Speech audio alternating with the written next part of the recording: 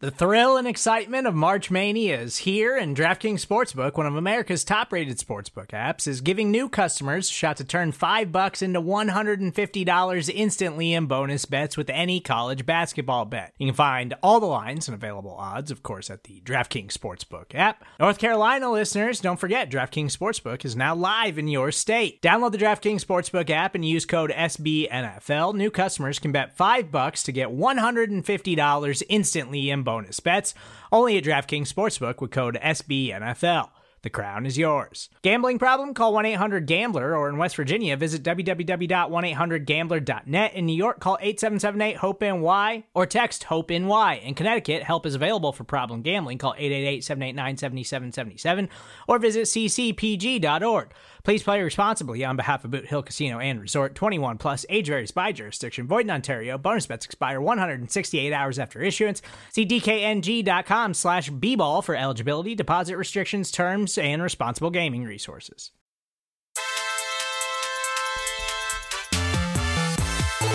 What's up, everybody? Thanks for joining us today. My name's Kent Swanson. This is the AP Laboratory, episode 250, and the final Arrowhead Pride Laboratory podcast. Thank you all so much for listening to this show for the last few years.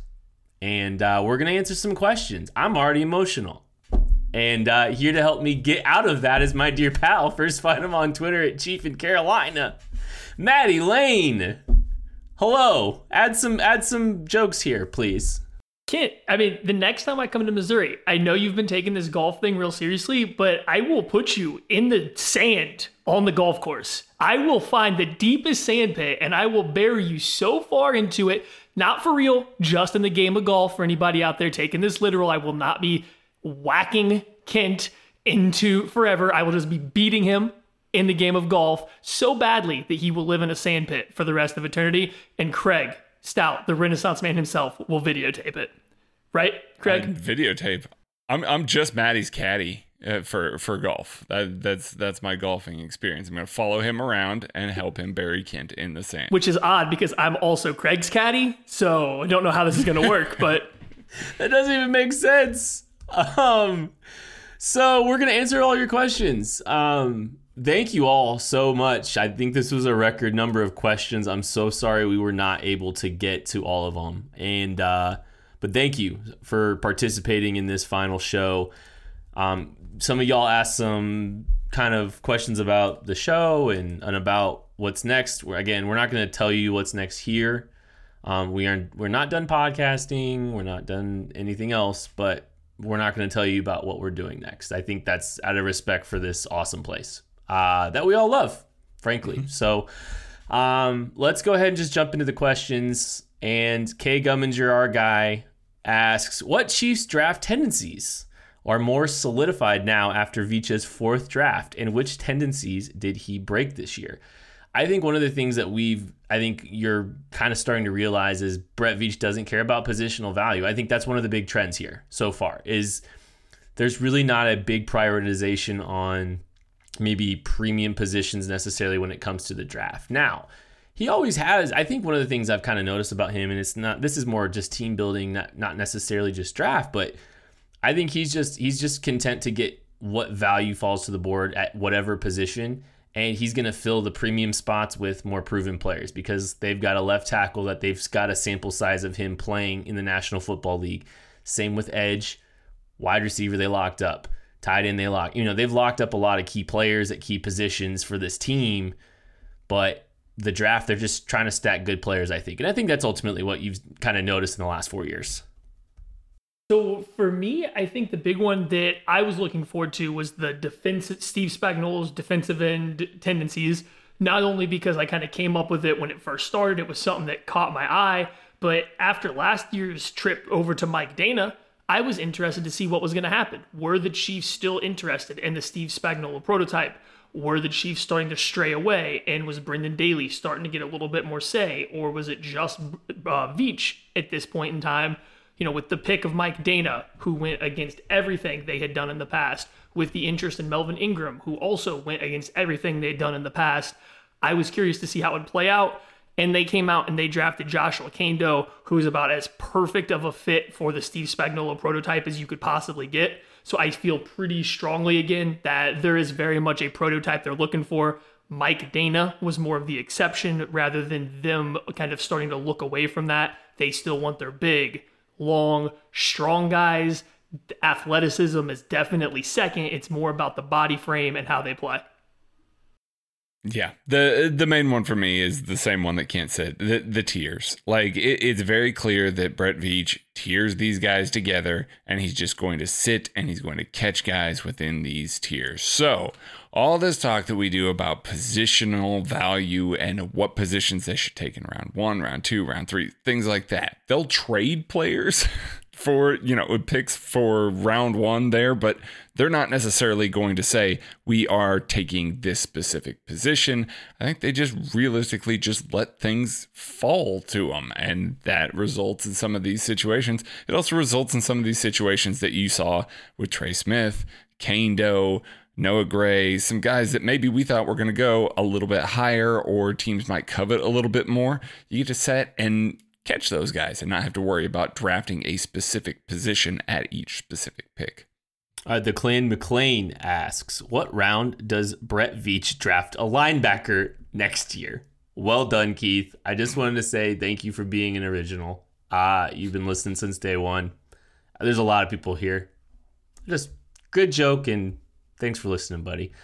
Heisman Dan, I want to know your favorite behind-the-scenes AP story. Oh, man, there's so many here for me.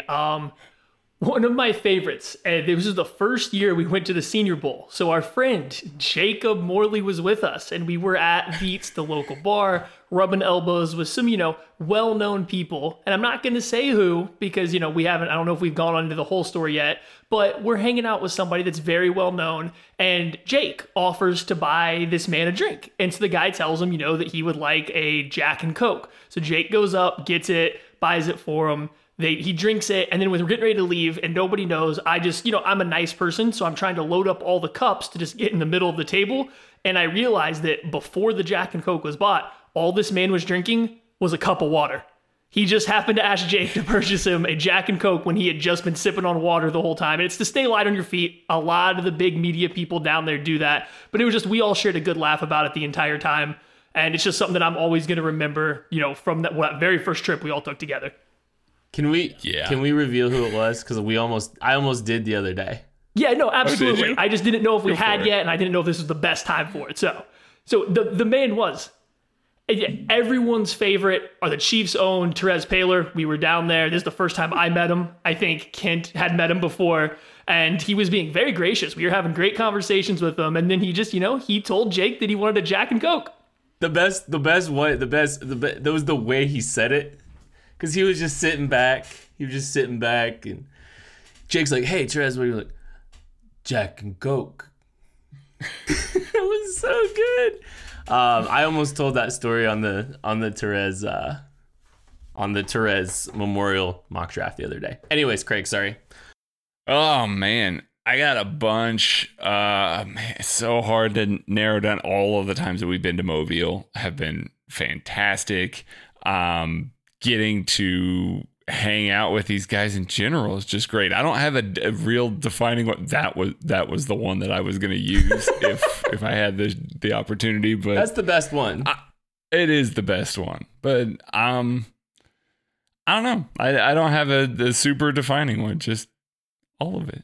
Yeah, it's great. There's been a lot of good ones. I think back to one of my favorite behind the scenes stories is the first time we really all three got to hang out together.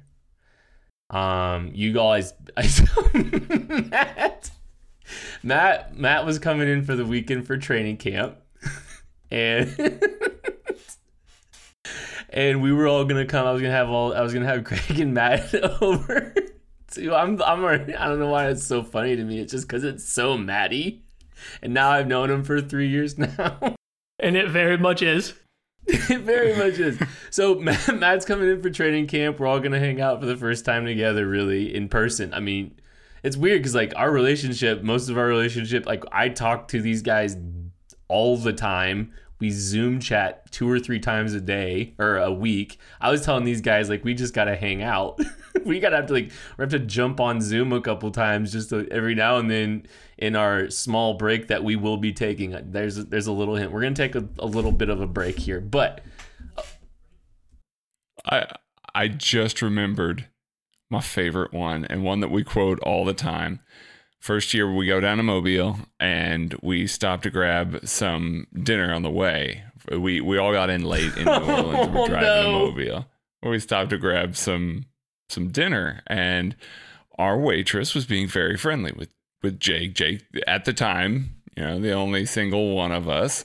And so like they're going back and forth a little bit and all of that, and we get done with dinner and Kent orders dessert. Like he orders bread pudding, and it should. How many people ordered dessert again? Just Kent. Orders dessert, and so she brings him this bread pudding, and it's late. There's not a whole lot of people around, and Kent takes the first bite and goes, that's good. And she, thinking for some reason maybe Kent was like trying to slip in on this Jake action here, turns and snaps one off him and goes, "It's just fried bread." Like snaps at Kent. So we do that all the time to Kent. Every time he says something, it's just fried bread. It's just fried bread. It wasn't just bread pudding, it was fried bread pudding. It was like fried bread pudding sticks. I was like, oh, all right, I guess. I wasn't even hungry, I was just on vacation. Anyways, so we're gonna do a weekend together and hang out and go down to training camp. Maddie miscalculates how much time it's gonna take him to get to the airport. Misses his flight. No. You're missing a very pivotal point here. I'm flying one of these like Spirit or Allegiant Airlines that the airplane doors close 15 minutes early, and they make no exceptions even if you're yelling at them as you walk up. So I was going to be on time for a normal flight, but this particular flight, not exactly. That's a Maddie answer. You were late. And it was like, he had to like go out of his way. Like he somehow figured out how to get here and like found another flight. We were all hanging out at my back porch, and like we stayed late to wait for Maddie to get there because he didn't get in until like midnight.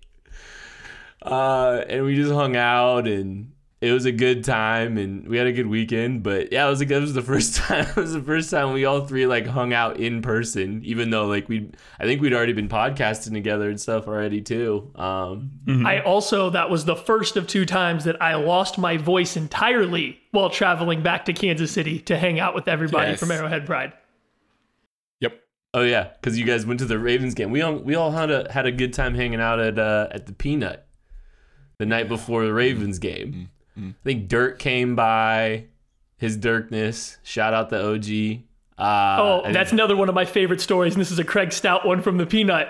We're all hanging out. We're sitting there at the table, and somebody walks in, and, some people at our table recognize him. He comes over, introduces himself to everybody, and Craig's sitting back in his chair, fully relaxed, fully reclined, doesn't even barely make eye contact with this man. It's just like, "I'm sorry, who are you?" It was Tom Martin. He had come up. Like such a he jerk. was being nice. He was talking to us because people at our table knew him. He had already introduced himself once, and Coach was like, "And you are?" And it's like he was standing like right on top of me because it was a very crowded night at the Peanut, and I didn't see him talking to anybody at the table. And I was just like, "Who is this person that's bumping up against?" It was Tom Martin. Sorry, yep. Tom. Sorry, Tom. We've been like, I don't even know if Tom, like I want to know Tom's experience from that. Because like maybe he didn't even like feel that, but it's just like we've been making fun of Craig is like it's like he big time Tom. Anyways, there's some other questions like that down the road. Andrew Richards 6, what do you think the disconnect is from certain guys' draft Twitter loves compared to NFL teams' views of them? At the end of the day, people go out and they watch what film they can, but us 3 sitting here, anybody else just sitting on Twitter, or most people in media, you don't have access to the player. You don't have access to their coaches. You know nothing about them as a person besides what you read. NFL teams do. NFL teams care a lot about the character. How much do they love the game? What else do they like to do? And then the other big part of it is just simply teams look for specific things. We were sitting at Mobile the first year we were there, and we happened to be next to a group of people that were either scouts for teams or had been in the past, and some of the stuff that they were talking about was just some of the craziest things we had ever heard of. It's like things that would never meant. They were talking about the way somebody carried their elbows for like 10 minutes or something like that. It was one of the most... It was like their feet pointing. It was just one of the most wild concepts ever. So like, I'm not saying that every team is like that in the NFL, but little things like that exist. But the most important thing is we just never will get to know anything about the character of the person, about their background, about their, just who they are on and off the field. The NFL does, and the NFL cares about stuff like that. Chiefs Chief 8120 and Andrew Nagel too both asked similar questions. And also, by the way, thank you guys all so much. I just Chiefs Chief 8120 had some nice things to say. A lot of you did. I deleted those parts of your comments because I don't want to just I can't stand to read all those nice things about us. But sincerely appreciate that. Anyway, sorry, there's just a sidebar. So if you hear your question and I just eliminated the part about you being very nice and complimentary of us, that's why. But anyways, which draft pick is your favorite? Andrew Nagel specifically said, I love the Noah Gray pick and the DiCaprio Bootle signing, especially with Craig's patented CBAT rankings. And DiCaprio Bootle is a CBAT too. So you can go UDFA, you can go draft pick, whatever one you want. Yeah, I'll go draft pick. I'll go Cornell Powell. Just because I think that he's going to be the type of receiver that can get on the field earlier than I think some of these other guys that we've talked about leading up to the draft. These guys are going to require a little bit of work. They're more projects, things like that. I think Cornell Powell is going to be able to get on the field a little bit earlier than some of the other guys that they could have drafted at that spot. So I'm looking forward to seeing him on the field. I think he adds an element that the Chiefs don't have, in spades in that offense right now. So I'm really anxious to see how they can get him integrated early. I'm going to Maddie into this with no regrets and can't tell me otherwise because, this is where we're at. Trey Smith is 100% my favorite pick from a value perspective because he should have gone on day 2 at the latest early round 4. So from a value perspective, he's my favorite. However, Noah Gray is definitely the most fun pick for me. I think he was my favorite pick to see come off the board, and I've been hurt in the past. Looking at you, John Lovett, with the way Andy Reid treated you here, you should have been an H-back of the future. You should have been a star. Hopefully Noah Gray actually gets a chance to come out there and shine because his film is so much fun. The mismatches I think the Chiefs will be able to put him into on the field coming out of the H-back position, even playing a little bit of fullback, I think are just too many to count. So I really hope the Chiefs find a way to integrate him the way he was at Duke because I think he could be a lot of fun for this offense. All right, time for me to troll you, Maddie. I think one of my favorite picks is actually Creed Humphrey. I'm fascinated by the idea of Creed Humphrey. I'm interested in the athletic profile. I'm interested in the situation he's been dropped into. He wasn't my favorite player, and the pendulum has been swinging all over the place with me for him over the course of this draft process. I'm sneakily very fascinated by Creed Humphrey's fit here in Kansas City and him getting to develop under Andy Heck, getting him to develop and be next to Joe Thuney long term. Cornell Powell's sneaky great too. So I think Kansas City is going to love this kid. I really do. High football character, special teamer, and definitive wide receiver chops. Like he legitimately has some. And he's getting to catch passes from Patrick LaVon Mahomes. That's always a good thing. Just DRK29. Will the Chiefs front office take a different draft strategy over the next couple of years to acquire more picks throughout the draft to add cheap help to offset the many large contracts they will have or will distribute? I don't think so. I'm fairly certain that Brett Veach is going to continue to be a relatively aggressive drafter. I think you could just hear some of the times when he was talking that he thought about trading up a little bit and he ended up doing it. The way, and Craig mentioned it earlier, the way they use the tier system, there is always going to be guys that they are going to have slated above other guys. I mean, that sounds redundant to say, I know, but there's going to be a group of guys that they just inherently value more, and it doesn't matter what position they play. I do think it takes a fair amount for the Chiefs to want to trade out of a pick if one of those players is available and try just to collect more picks because they really like taking the guys towards the top of their board, regardless of position. I don't think we're ever going to be the Patriots where we're just constantly moving back and collecting more picks. Chief England 55. Without a new cornerback addition, where is L'Jarius Sneed playing this season? Without another one, I think he's playing on the boundary and Tyrann Mathieu would play in the slot. I just think that there's too many questions about Rashad Fenton, DeAndre Baker, and their availability early on in the season. So I do think that that's going to be the case because that gives you the best 3 cornerbacks that you can play at those positions if you put Mathieu there. Obviously, they could add Bashaud Breeland still. There's a couple of free agents that they could pick up and try and put in the slot. So it's not firm and concrete yet, but I do think that if they had to line up today, L'Jarius Sneed would play on the boundary. All right, Cheddar Wagon asks, looking back at your time at Arrowhead Pride, what are the top 5 moments you guys experienced together? I don't want to do top 5 because that's a lot, but why don't we do just a top moment that we got to experience together doing this show? I mean, I'm going to give you a couple, but I'm going to make them quick. One of the first times, maybe the very first time I met Kent, we actually met at a whiskey bar downtown Kansas City. Pete came by, and at the Shark Bar, Pete came by, and it happened to be happy hour for whiskey and bourbon. And Pete was very gracious in what he was footing on the bill. And Kent and I had a lot of fun during the middle of the day at Shark Bar, one of the first times we met. I mean, it was a good time. Going to the Ravens game with Craig, also a lot of fun. Craig, gave me a few different beers to try throughout the parking lot, as I'm a known not huge beer drinker. But we had a lot of fun tailgating and then going to the game and yelling. And Craig may have fallen on the people in front of us once or twice during that game. I did not. But then, my absolute favorite time was probably this last time we were down in Mobile, Alabama, or anytime we get to go to the Senior Bowl. It's so much fun. But I'll let you guys dive into anything else about stuff like that. Yeah, it's Mobile for me. All of my favorite moments are in Mobile, getting to hang out, getting to sit around and watch football, walking up on a certain player's agent that was talking to our good pal, Zach Hicks. And as we were approaching him as a guy that wasn't particularly good, and Zach knew that we might have some choice words to say. So as we were walking up, Zach turns around and goes, "Hey guys, this is Shea Patterson's agent." I'm just so glad you did the name. This is great. We're just unloading tonight. Yeah. Hey man, how's it going? Nice to meet you. He's a great dude. So we were slandering Shea Patterson's name. I can't believe we're saying it. He was having a really bad week. He had a really bad week, and we were getting our Shea Patterson jokes off, and Zach felt that he needed to preface it before we even got to him. He's like, guys, just so you know. So I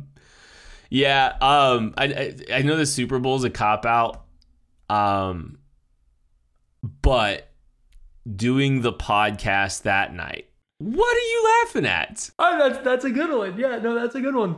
Getting to do the podcast together after the Super Bowl was a lot of fun. And it was just the energy was insane. There's a lot of them. I get emotional with all this stuff. I think as much work as we put in, and getting to be part of that experience was pretty cool, and getting to do it together, and not really caring if Maddie's voice was gone, if Maddie was at a hotel with with the highway behind him. It was awesome. It was a really cool experience. And you know what I wish we could have recorded for everybody? Me calling you guys sprinting through the parking lot of a strip mall as soon as the game was over on a video chat, just yelling the Chiefs won the Super Bowl. That was magical. I was at a restaurant after I went after the game, and I stepped outside, and I was on the phone with you guys, and it was I really was, I don't know, I was excited to talk to you guys. It was just we do so much. We talk about this football team so much, and it's not just the 40 minutes you guys hear. It's the 40. Come on now. I edit this thing. I know. It's the hour before and sometimes the 2 hours afterwards. Like me and Craig, Maddie would fall asleep because he's soft. He would go to bed early because he's on the East Coast. No, I'm not giving him an excuse. Here. No, Maddie would be out in the Eastern Coast time, and there were times where me and Craig would tinfoil hat till 1 a.m, and Maddie would tap out about midnight, so 1 o'clock his time. And like, I don't know, just a lot of football talking. We should probably take a break. We're gonna take a break, and we'll be back with more of your questions right after this.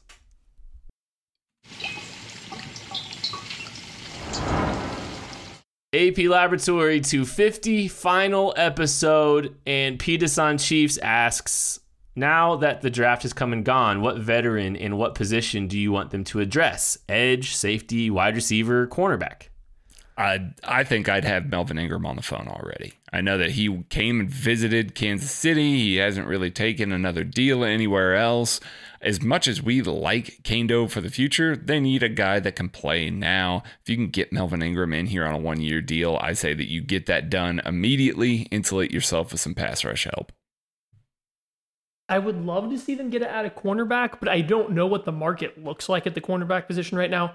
So instead, I'm going to stick to the edge position, but I'd be keeping a lot of tabs on Olivier Vernon. He did get injured late last year. It's going to be a mid-season, most likely, before he's ready to go full tilt. But he's a guy that would know Steve Spagnuolo's system. He's familiar with it because he's played for him before. I still think he's a quality player, and I think he's a guy a little bit more than Melvin Ingram, just kind of fits the type of physical profile that the Chiefs usually have liked at that position. I don't have a name specifically, but I would be just trying to find value and keep an eye on value at the cornerback position. And inside, outside, I think you have L'Jarius Sneed and you can go either way with him. So I would just be mindful of trying to identify a cornerback. Someone's getting released, who becomes available. I think that's a position I would still look to address. There's just a lot of unproven, inexperienced guys there at that position, and I think you really need to be mindful about trying to address that. Chris Standing 2, who do you think out of our new undrafted free agents has the biggest chance for a roster spot this year? I think it's Nebraska's DiCaprio Boutte. He played some cornerback at Nebraska when they had injuries. He actually rotated and played full-time deep safety. He's got a good athletic profile. He's pretty scrappy. He's a guy that I actually liked. Guy that Maddie and I had watched kind of early in the process, and I think we were impressed because we actually saw the game that their free safety got hurt, and he just immediately kicks from the boundary to that deep safety and looked okay doing it. So he's got that versatility that Spagnuolo wants out of cornerbacks. He'd probably play in the slot for the Chiefs if he made the roster, but a guy that I think because of the depth in front of him and because of the needs that they have, he makes a lot of sense. I do want to shout out A. Faulkner, who kind of had a question, just some about our best memories, and I think we've been able to get to a lot of them tonight. Oh, man. It's funny what's coming out tonight. And Russell 2018, how might the Chiefs best be able to utilize Willie Gay and Nick Bolton at the same time on the field? Could they both be used in a pass rush package? I mean, I think the most possible way to get them on the field at the same time is just to play them both in base defense. Anthony Hitchens stays at Mike. You get Nick Bolton or Willie Gay. It doesn't really matter to play Will. The other one plays Sam. You have a lot of big linebackers out there that are willing to hit you. Outside of that, though, it's going to be, I think, difficult to get them all on the field unless Willie Gay makes major strides this upcoming year, which is quite possible. But unless he's ready to take over a lot of those Ben Niemann reps where he's the de facto coverage linebacker on the field, and then they feel good about putting Bolton next to him, I just don't see how you take both Ben Niemann and Anthony Hitchens off the field because both of those guys were your two best coverage linebackers last year. And that's not high praise. I'm just saying they were your best coverage linebackers last year. I don't think that Willie Gay was particularly better. I don't think Nick Bolton's particularly better right now. It's going to be hard to get them both out there together. King Cake Java fan asks, what is the ultimate blooper moment for each of you? Hollywood Swanson, or hashtag Hollywood Swanson, hashtag there is only one Regis, and hashtag Renaissance. There's too many to choose from for me. I misspeak all the time. One of them, I'll use this one. One of them made it into the podcast. Let's see. When we were in Mobile this year, we were talking about bigger receivers, and me, thinking incorrectly about the player that I was talking about, called tiny little Shi Smith big-bodied, and a guy that can... Yeah. So anyway, these guys all gave each other the same look. I just kept right on going, thinking I believe that I was talking about Nico Collins, if I remember correct. I don't remember exactly, but yeah, we got to the end of the podcast, and then these guys all mentioned, it's like, hey, by the way, Smith's really tiny. Yeah, I definitely let Craig just roll with that one. I knew right away, and I just kind of looked around. Nobody else was stopping him, so I just let it go. I don't really have one. Not that I haven't made plenty of bloopers, because I have. It's just none of them particularly stick with me. I think that's the big thing, is I unfortunately have just kind of let them all roll off, so I don't remember a good, funny story. Maybe one of these guys remembers something goofy I have done or said, and they can bring it up here, but I just don't have one off the top of my head. I mean, the training camp game. No, he asked for a blooper, not a mainstay product. Like, everyone keeps asking where we're going. Like, I don't think they understand that I got to deal with CBS to host a game show called The Training Camp Show. When we started doing some reads for Rubeck, there was one...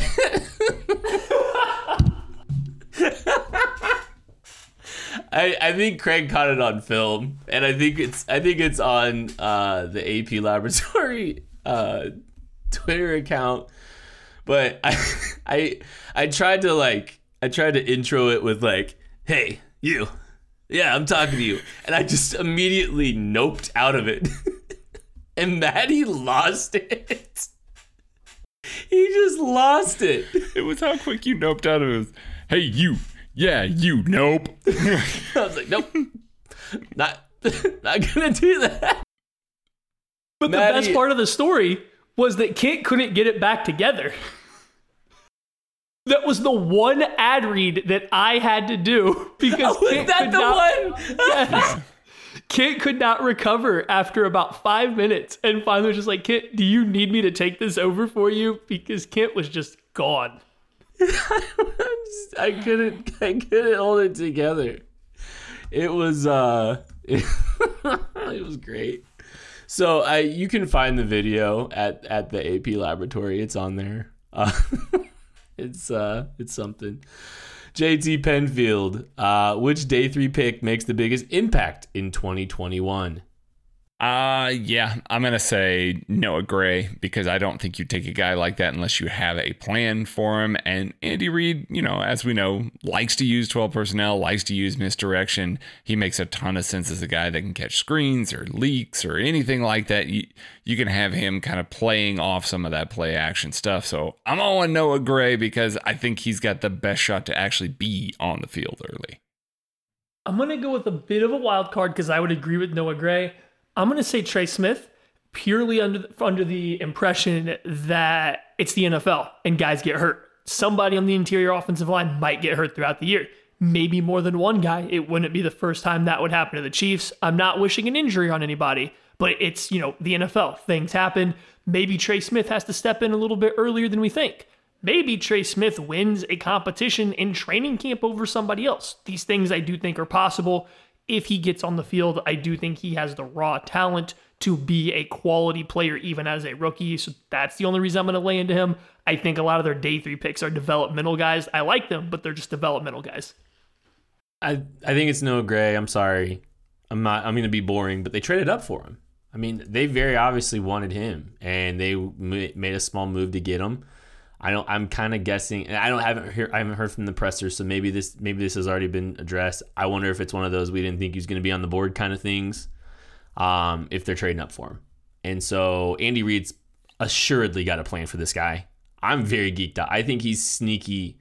I think he sneakily has a chance to make an impact. I think he's going to be like, they're going to sandbag with him all preseason. He's going to line up as a traditional Y, and then you're gonna get to week 1, and there he is as the fullback kind of thing. Okay, Pippert Matthew.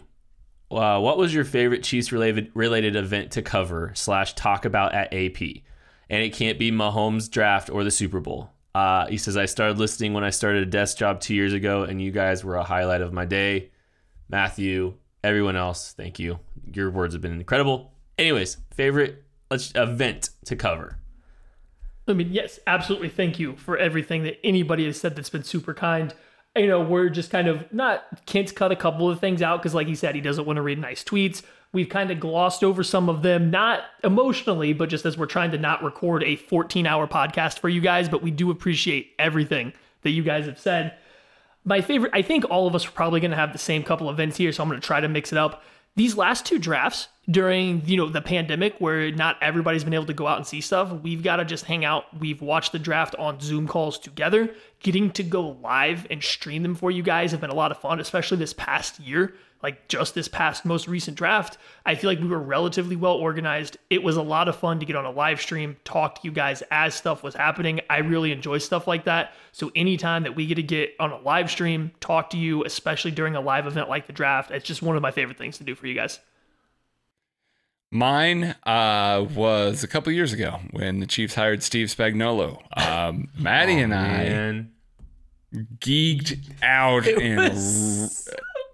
we were in Mobile. The rain is pouring down. They have moved practice inside and said, hey, you're going to have to go to the film room to see practice, which we did later that night. But that just meant that all that time that we would have been spending at practice in Mobile, Maddie and I just spent it watching Giants defensive tape and trying to break down how everybody was going to fit into the Chiefs' new defense. And that sitting was on the same motel bed. Sitting on the same, yes. Me and Jake were asleep. Yes. We were napping. The offensive guys decided, nah, we're good. Like, we understand where this team is going offensively. Matt and I went, oh, hey, we have something new to devour on the defensive side of the football. It was great because, like, they went and, like, were just, like, nerding out for, like, 3 hours. And then we got a crash course the entire drive back. This isn't me making fun of. I genuinely enjoyed it, but like they did all the work and I got the crash course and it was great. They're just laying everything out. It was awesome. I think the first draft that we did, the KC draft guide, was really cool. For all of us, because I mean, it was cool to see the response and the reception to that. It was cool that the draft had some wins, or the draft guide had a couple wins there and some stuff that made us feel really good. So that was I think that was a really fun experience. I think Craig was at my house for that one. I was. Yes. We actually did 6'10" for the entire first round of the draft. Forgot about that. We were live on radio, and I had never been live on radio before. And the Tyreek Hill audio had come out earlier that evening, and we were covering the draft, and that wild, absolutely wild. It was a by the way, you've never done this before. Handle this extremely sensitive topic. Yeah, I forgot about that. I forgot about that part of it, but you did do great. You handled it all extremely well. So did you, buddy. The AFC Championship game, that's a cop-out kind of too, because it was right before the AFC Championship game where they beat the Titans. That was a lot of fun too. I think we all had a lot of fun with that one as well. Because, I mean, Matty sang. He's saying we're going to the Super Bowl. I mean, that was a good one too. Cody Pino, 33. How are you feeling about the current wide receiver room? I would like some depth. I would like to have another veteran added to the mix. I would like to have a guy that profiles more of an X-type receiver. I will leave you with this stat. And it's good that Cornell Powell and Noah Gray are in the mix here as well. But the Chiefs played 7 games last season without Sammy Watkins. They went 7-0, including 2 playoff wins, and averaged 33.1 points per game. Very good. Obviously, I would still prefer some depth, but there's a little caveat for you. Everybody but Sammy Watkins is back, and Cornell Powell's in the mix, and Noah Gray's in the mix. So just think about that. Chandler W78. There's a two-parter. Are the Chiefs now better than they were at the beginning of 2020? And finally, does Craig need an intern as an engineer? Would love to shadow the voice of the Chiefs. Chandler, don't do that. Can we leave all of that here? Like, no, can that just stay here? Oh, buddy. No. I can't return the plaque, so no, it's sticking. I think it's a fair question about whether or not the Chiefs are better than they are at the beginning of 2020. I think my initial reaction when I read this question was no, but the more I start thinking about it, I do think the offensive line is going to be better, and it should be because they invested a ton in it this offseason. But I do think the weapons are worse. I think that the defense has a little less optimism about it going into this season. It's still got some decent players on it, but a lot of the people that we were high on going into 2020, maybe we're not as high on anymore going into 2021. So I'm going to say it's just a shade worse, but I can also see some development from some players and have it be certainly better by the end of the 2020 season, but than that beginning of the 2020 season. Brandon 422. Can we please have one final Maddie game or a rant Swanson? How about both?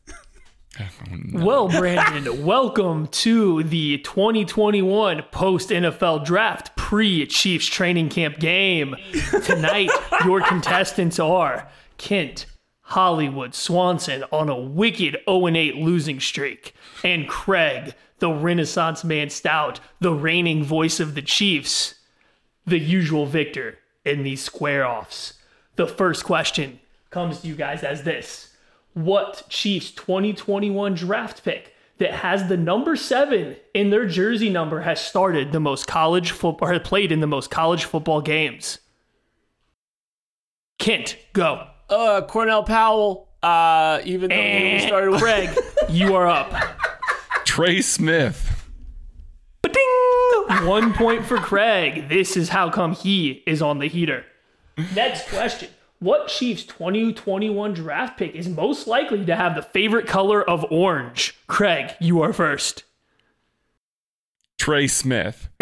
Wrong. Kent, you're up. Cornell Powell. It's a trick question. It's definitely a tie between Cornell Powell, Trey Smith, and Creed Humphrey because they all played for a school that has some form of orange. Moving on with Craig in the lead going into the last question. Wait, back that up. Hold on, time out. It's orange. And the last question, which Chiefs 2021 draft pick will have the best odds of making the Hall of Fame? Craig, you're in the lead, so you have to go first. I'm going to go Creed Humphrey. Wrong. Kent, you are up. Nick Bolton, baby. Wrong. The answer was all of them. Woo! By default, Craig Stout, the Renaissance Man, maintains his title as the voice of the Chiefs as he takes down Hollywood, the heel, yet again. Going out on top, baby. Going out on top. Oh, speaking of heels, I have another favorite moment. No, let's go on. That was incredible, and I still suck. All right, rant's back. Probably not going to be the same kind of rant normal, but first off, gosh, I'm so appreciative of everybody who said so many nice things about us and really has really, it's crazy how much response we've gotten about this podcast, and there's a lot of frustration that we're leaving Arrowhead Pride.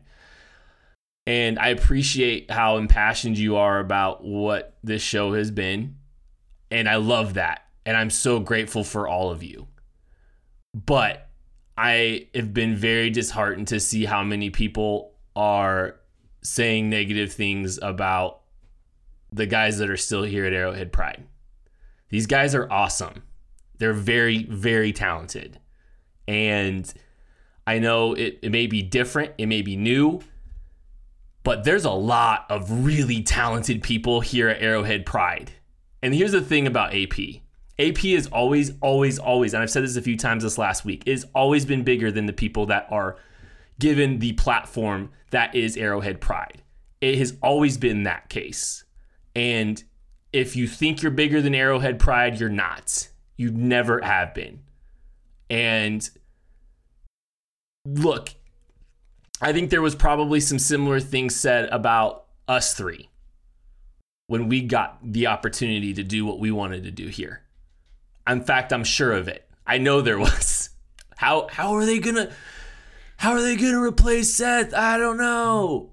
Well, just remember that. I'm done with this website, boys. I don't know how many times I've seen that in 13 years. Yeah, I'm done with it. It's really been disheartening to see that. This site is in phenomenal hands with Pete, and there are some ridiculously talented people that are ready for their shot at this platform. And I'm telling you right now, I'm a big Arrowhead Pride fan. I can't wait to see what some of these guys do. They're going to do big things, and I think all the people that are about to get a chance to talk on this platform understand what it means to have this chance. So just because we're dipping out doesn't mean we need to disparage some really super talented people. I would love, if you do love this show, I would love y'all to leave a 5-star review and a word of encouragement for the next wave. That's my request. If you can do that, some positive words about some of the people that will be next, whoever's next. 5-star reviews for them, because they deserve it. They deserve every opportunity that's coming their way with this platform. And I hope it does for them what it's done for us three. Mm-hmm. And give them the chance that you gave us, please. Please. Because they've more than earned it.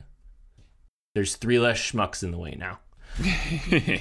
All right, a few more real questions. Leighton Y44. Since we didn't draft a corner, who do you think our cornerback 3 is, and how confident are you in that position group? I kind of mentioned that it was Tyrann Mathieu, but if I have to actually choose an actual CB, it's going to be Rashad Fenton. I think that DeAndre Baker could claim that CB3 role by the end of the year if he's feeling healthy. They obviously have some faith that he's going to be able to be healthy and be on the field. But yeah, I think that Fenton is the guy that Spagnuolo trusts the most to be putting on the field at this point with this group. Chief Boyardee, which developing player that you had hoped for gets replaced by a member of this year's draft class? Can be in regards to a roster spot or take his playing time. I had kind of hoped for Darius Harris. I really liked what we saw at the end of last year. I felt like the Chiefs had themselves a backup Mike if they needed to. I felt like he did pretty good, thrust into a role there at the end of the year that he was not really prepared to play. So I liked what I saw out of him. That's not to say that Nick Bolton's not a significantly better player. He is, but I do think that it would have been cool to see Darius Harris to get a little more run because I liked what he did already. I'm about to Maddie answer this. The player that I am most disappointed to see, their chance of development kind of stunted here is Prince Tega Wanogho, because the Chiefs traded their 1st-round pick for Orlando Brown. They have Lucas Niang. I think there is an outside chance that Trey Smith gets a chance to play tackle. Mike Rimmers can play tackle in a pinch. I think they just filled up all the tackle spots, and I don't think that Prince is actually going to get too much of a real shot to come in and show what he can do, similar to what he had in Philly until all, the injuries happened on that team. Then he got a small chance. I think it's going to be the same situation here. I think he's going to be fighting tooth and nail to make the team, not because of his own, downplay, but just because they did add Orlando Brown, who completely locks up a position. I think your Yasir Durant's a guy that's in a tough spot now. They've actively tried to, Nick Allegretti's not going to see the field. So I don't think Yasir Durant's going to be close to seeing the field either. It's going to be really tough for him. Hopefully they can keep him around and figure out a way to keep him around in some capacity, because I do think he provides some value moving forward. I actually like his upside more than a Nick Allegretti's, frankly. So, Fat White Goodman asks, better prospect coming out, Mitch Morse or Creed Humphrey?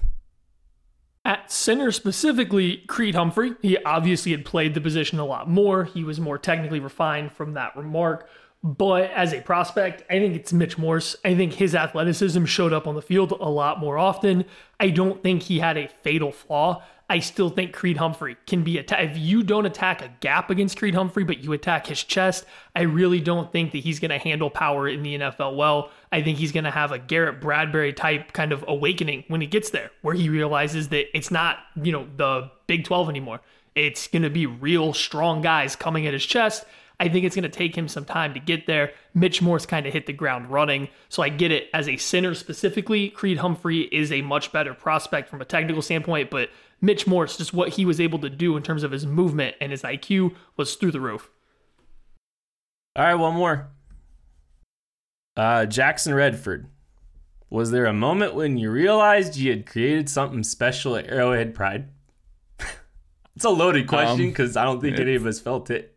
No, definitely not. Like I said, I've been here a long time. I've seen a lot of people come and go. I've seen a lot of people, not give other people a shot. And I've seen some really good people come through that were irreplaceable. And then the next group came along and it was good too. So from my perspective, I've never seen it as this was a special thing that only we could create or anything like that. Arrowhead Pride is this monster, and I mean that in a good way.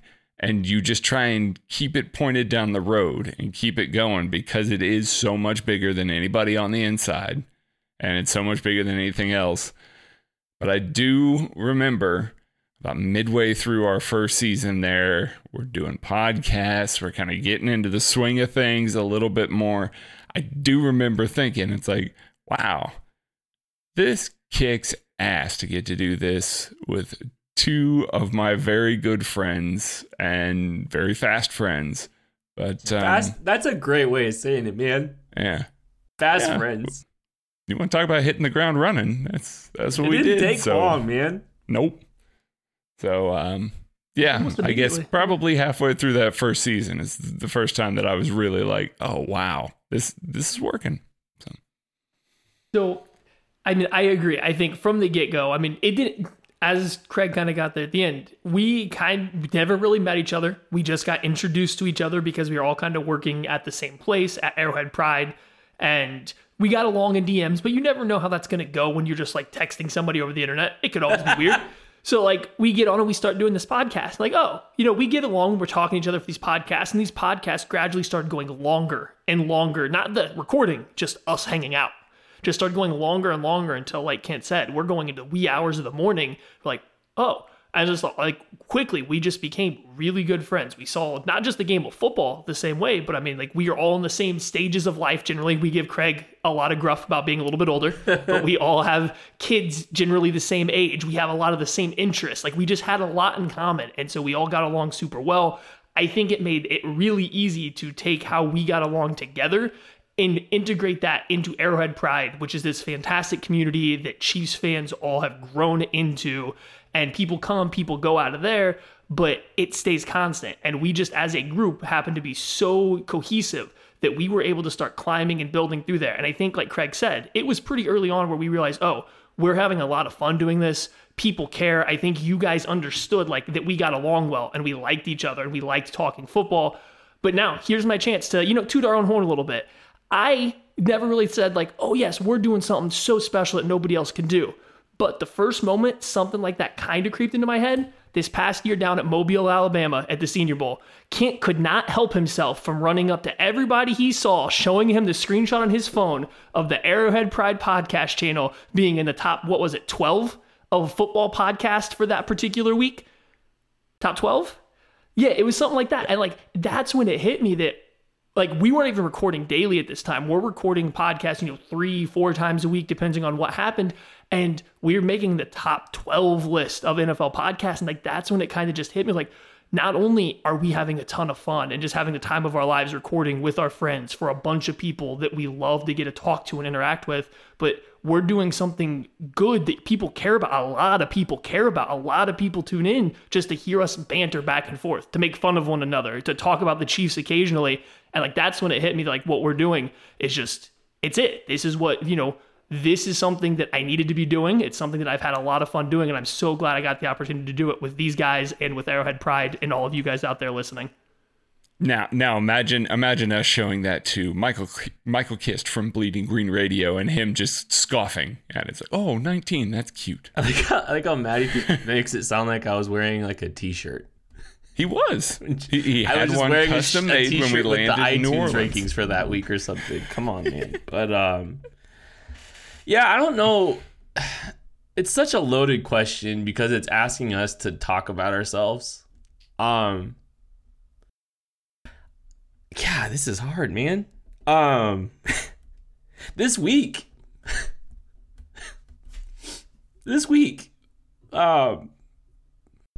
getting to hear how much this show's meant to people. It's stupid. It's ridiculous. It's ridiculous. How many people? I can't believe it, man. I can't believe how many people have said so many nice things about this show and what it's meant to them. It's a stupid podcast with, three guys that met each other really through this beautiful, amazing Chiefs community. And, man, I can't believe so many of you people want to listen to us talk about the Chiefs. And, I cannot tell you how much this has meant. I can't tell you how much this has meant to me. I can't tell you, how grateful I am for these two that I'm doing this stupid podcast with. These are two of my best friends in the world. We've been through a lot in 3 years, and it has nothing to do with football, even a little bit. I don't know why I'm crying so much, man. I'm not honestly, I don't cry very often. Something about this beautiful, stupid place is killing me right now. Yeah, this week meant a lot. And this isn't goodbye by any stretch of the word. I think right now I just feel a lot of gratitude. I'm so ridiculously lucky to be part of this. I can't believe what it has turned into, and I can't believe the opportunities that it's brought us. Maddie, do you have anything? I'm going to give you guys a minute if you have anything else to say. We appreciate, truly, I think you can hear it all coming through everyone's voice, but we appreciate every single one of you that has said something this week, that hasn't said something this week, that anybody who has tuned in a single time to hear a single word that we have said while we sat here in our chairs and talked to each other for a couple hours and recorded a portion of it. We thank you guys. We appreciate you very much. And we hope that you continue to listen to not only us, but continue to listen to everybody that Arrowhead Pride has come through there, because everybody in there has a voice that has a story to tell like we have over this time. Listen to them. If you want to continue to listen to us, I'm sure you will be able to find us at some point in time again. We will not hide it from you eventually. And just listen to everybody. Like, we're all here. Everybody's out here. They got a story to tell. Everybody can do it well, but you got to give everybody a chance like you guys did us years ago. We appreciate it the entire time. We love you all so very much. And I don't say that lightly, because we do. The fact that you allowed us to have any part of your Chiefs fandom is still ridiculous. So, thank you. Stick with it.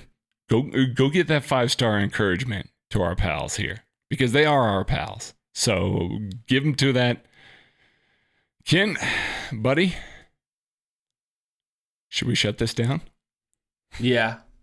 Go find friends that love the same things you do and go pursue it with them. You're not going to regret it. Doing stuff with friends is cool. And That's what we did. We love you. Thank you so much for listening to the Arrowhead Pride Laboratory. It means the world. We're never going to forget it. Thank you. We love you. Appreciate you. Catch you later.